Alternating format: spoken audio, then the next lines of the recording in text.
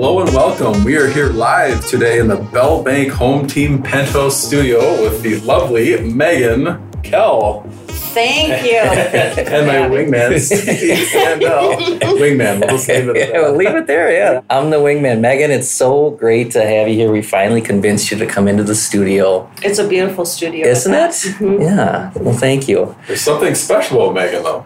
She's not a what, Steve? She's not a real estate agent, is she? Yeah, this We're is off course today. a groundbreaking podcast for us today. The title of the podcast is Realtor Conversations, where we speak with realtors. We thought Megan would be perfect for the show because she's someone who does sort of the same thing as realtors. You help people transition either by building them a new house or remodeling their existing house, which is obviously a big part of their lives. So it fits right in with what we do here because we can help finance that. It's all kind of wrapped into making people's dreams come true. Oh, right? I love Absolutely. that. Yeah, that is true. That's a good point. With Steve and I dealing with financing on a daily basis, there's the banker, there's the realtors, there are architects, but there's so many people that go into creating a home, if you will, versus Definitely. before or after the sale. But there are so many people behind the scenes like yourself that really do make it a home. And we had clients recently that were looking at a lake home and they just couldn't see past the vintage 1965 look. And if we only would have known, or if I would have known, now I do know, I'll have Megan call them, and what would happen in that circumstance? Well, I've done that how do you get often. people to So, see the light? yeah, sometimes even realtors will contact me for their clients to come in and shed some light on a building that might look a little iffy, at least aesthetically. And then I can come in and help understand if it's going to really be a good option for that client of theirs. Because you do a lot of work on cabins and second homes, that type of thing. Cabins, second homes, primary residences as well. All types of domestic architecture is what we'd call it, is what my firm specializes in.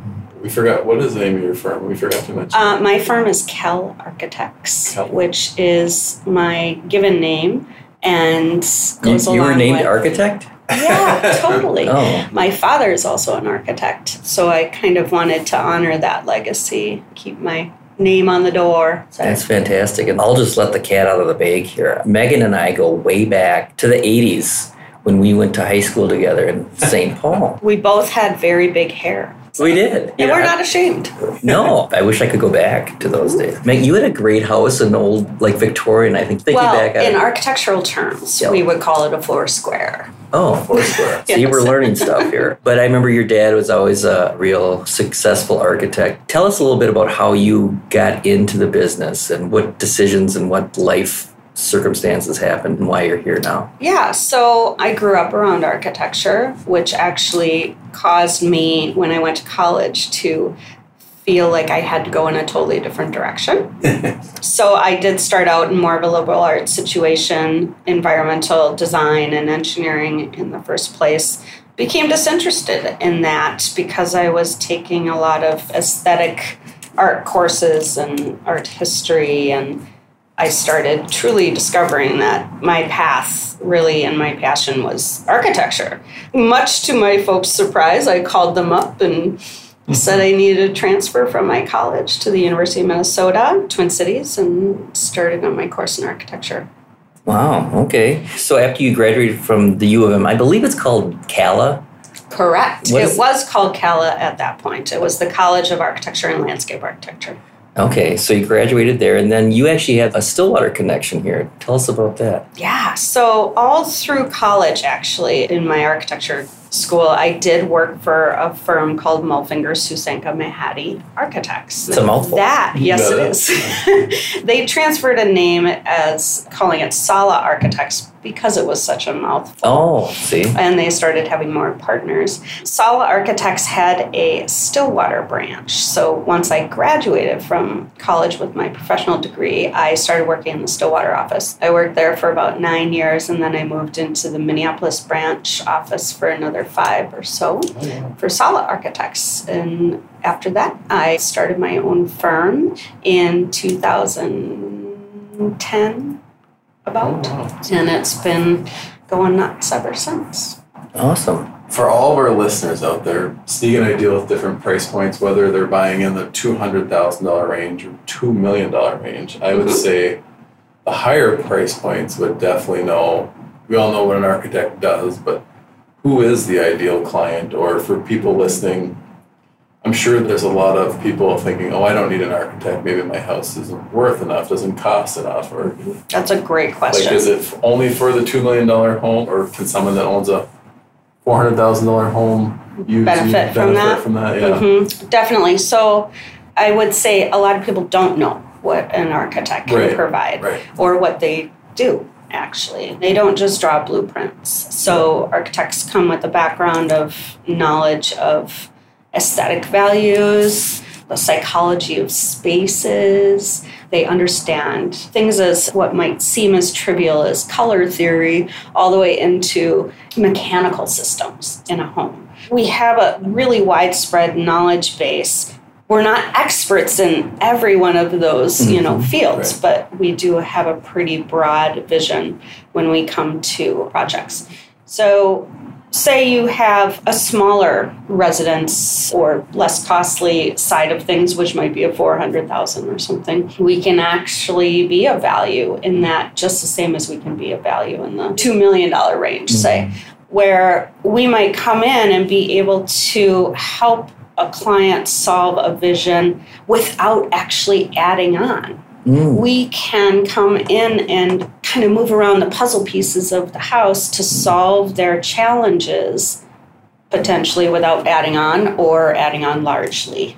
Oftentimes we help to actually save money on projects. It sounds like with listening to you talk and knowing your background, you don't just focus on the function of the house. And if our listeners want to go to your website and they can see some of your projects, I mean, it really is a work of art what you do. I mean, it's not just, okay, let's put the bathroom here and this and that, but it really flows and it looks beautiful. Well, thank you. I appreciate that. Yeah, it's not just the cookie cutter stuff. So would you call that a sort of a hallmark of your design? It's interesting because I think if you go to my website, you will see a huge variety of styles. But really what's backing that all is really thoughtful kind of placement of spaces and good design. The style is kind of secondary. We can bring in style once we have a solid, say even floor plan that promotes good circulation through a house, good pathways, good layouts for furnishings to promote families gathering or quiet spaces for homework, or home offices are huge right now on people's minds. So a lot of projects involve renovations that are trying to find more space for those types of spaces too. I would say it's all about harmonizing the aesthetics with the function. That's really the spine of our work. I wish I knew you 20 years ago when I built my house. Yeah. Well, it's pretty amazing that you were able to build a house 20 years ago, too. That's sensational. You can always build another one. Right. That's right. So is there such thing as an ideal client, or is that anyone and everyone, or there's... I would say an ideal client just needs to have a great open mind about what the possibilities are, because it's my job to come in and sort of joggle around all the pieces and let you see things in a different way. For someone that's building, would they choose the builder first, or would they choose the architect first? That's a good question. It kind of depends on where you're building, how you're building. Most of our clients do find us first because we really need to kind of lay the groundwork for the scope of the project with those clients. So we try to keep in mind budget as well as their spatial needs and their aesthetics. We'll come up with a concept which we will then help our clients locate builders that they might want to engage for interviewing and decision making. I have a burning question. Back to our lake home clients.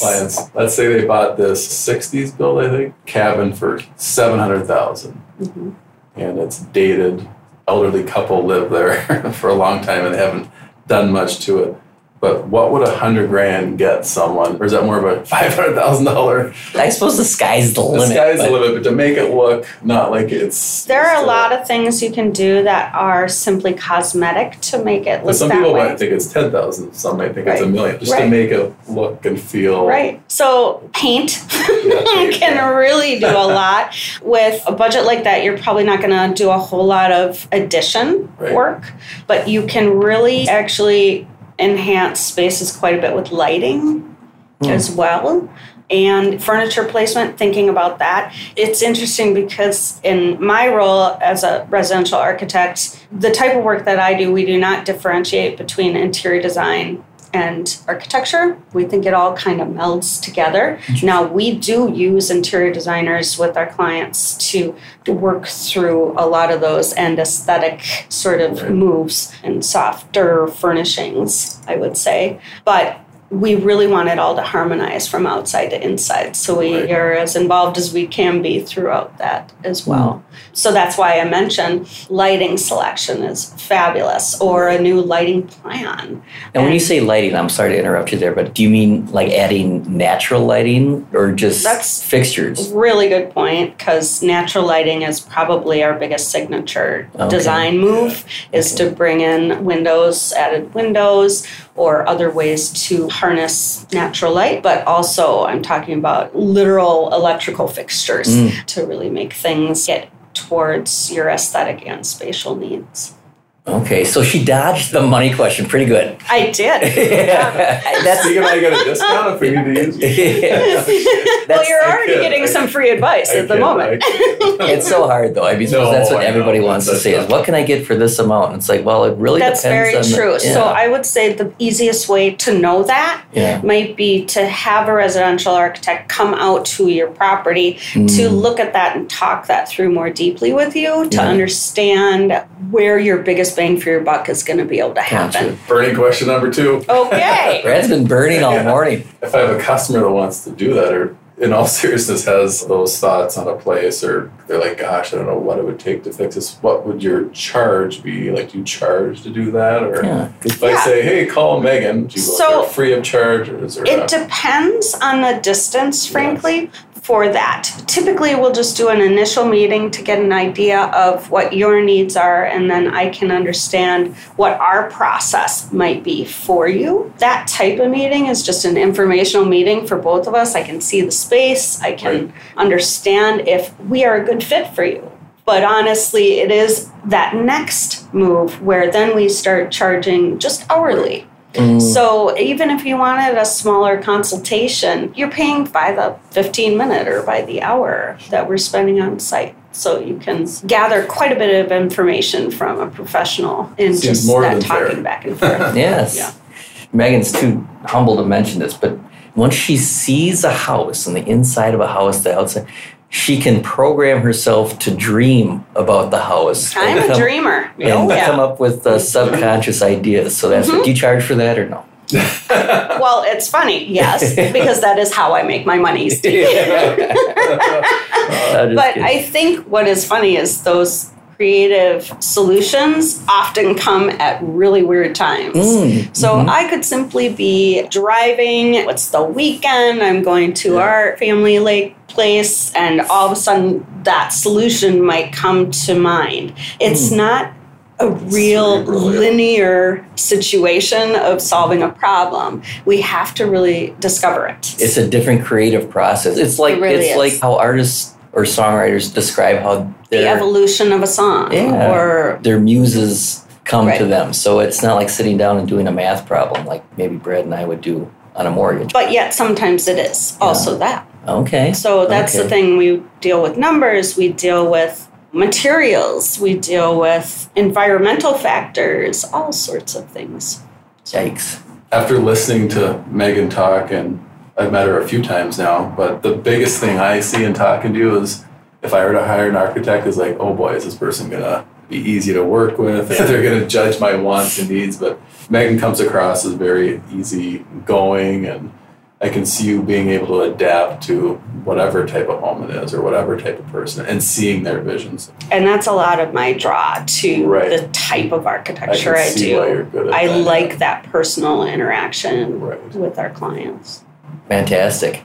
I told Brad before Megan came in, I said, God, we got to be on our game because she might be one of the smartest people we've ever had on the podcast, dating back to the 80s when I used to cheat off your test. And, Well, my goal with my clients is for them to really become friends too and get invited for dinner and wine after their project's all done. So as long as I can do that. Speaking of wine, the listeners can't see, but when Megan came in, we said, Megan, if this podcast goes well, we're going to give this to you. And this is a special bottle of wine that Brad and I picked up and just happens to have our faces on the label. Brad, we didn't talk about this, but I can see in your face, you think she's earned it, don't you? I do, most definitely. I feel so honored. I just handed it to her and, I will enjoy it. oh, she just dropped the cork. Megan, please. It is early morning. It's 10:30 in the morning here in the Yes. Bellbank penthouse. Well, we are the penthouse, so anything goes. But no, thanks. That was awesome. We appreciate it. How about for all of our realtors out there and customers, listeners, if they wanted to get a hold of Megan Kell and use your services, what's the best way to do that? The best way to do it is go through the website because there's a very easy link that What's the gets website right again? to me. It is www.kell, K-E-L-L, architects, ARCHITECTS.com. .com. It's very helpful for people. And if you go to the contact us button, that email goes right to me. So Great. Fantastic. Straight to the source. I like it. Call Megan, you won't be disappointed. No. Well, thank you for coming today, Megan. I appreciate being here. Thanks for thank you. asking. We gotta have her back for topic Yeah. number 2. Part 2. Part 2. What about that cabin? Yeah. Yeah. We'll do it before and after. Holiday season.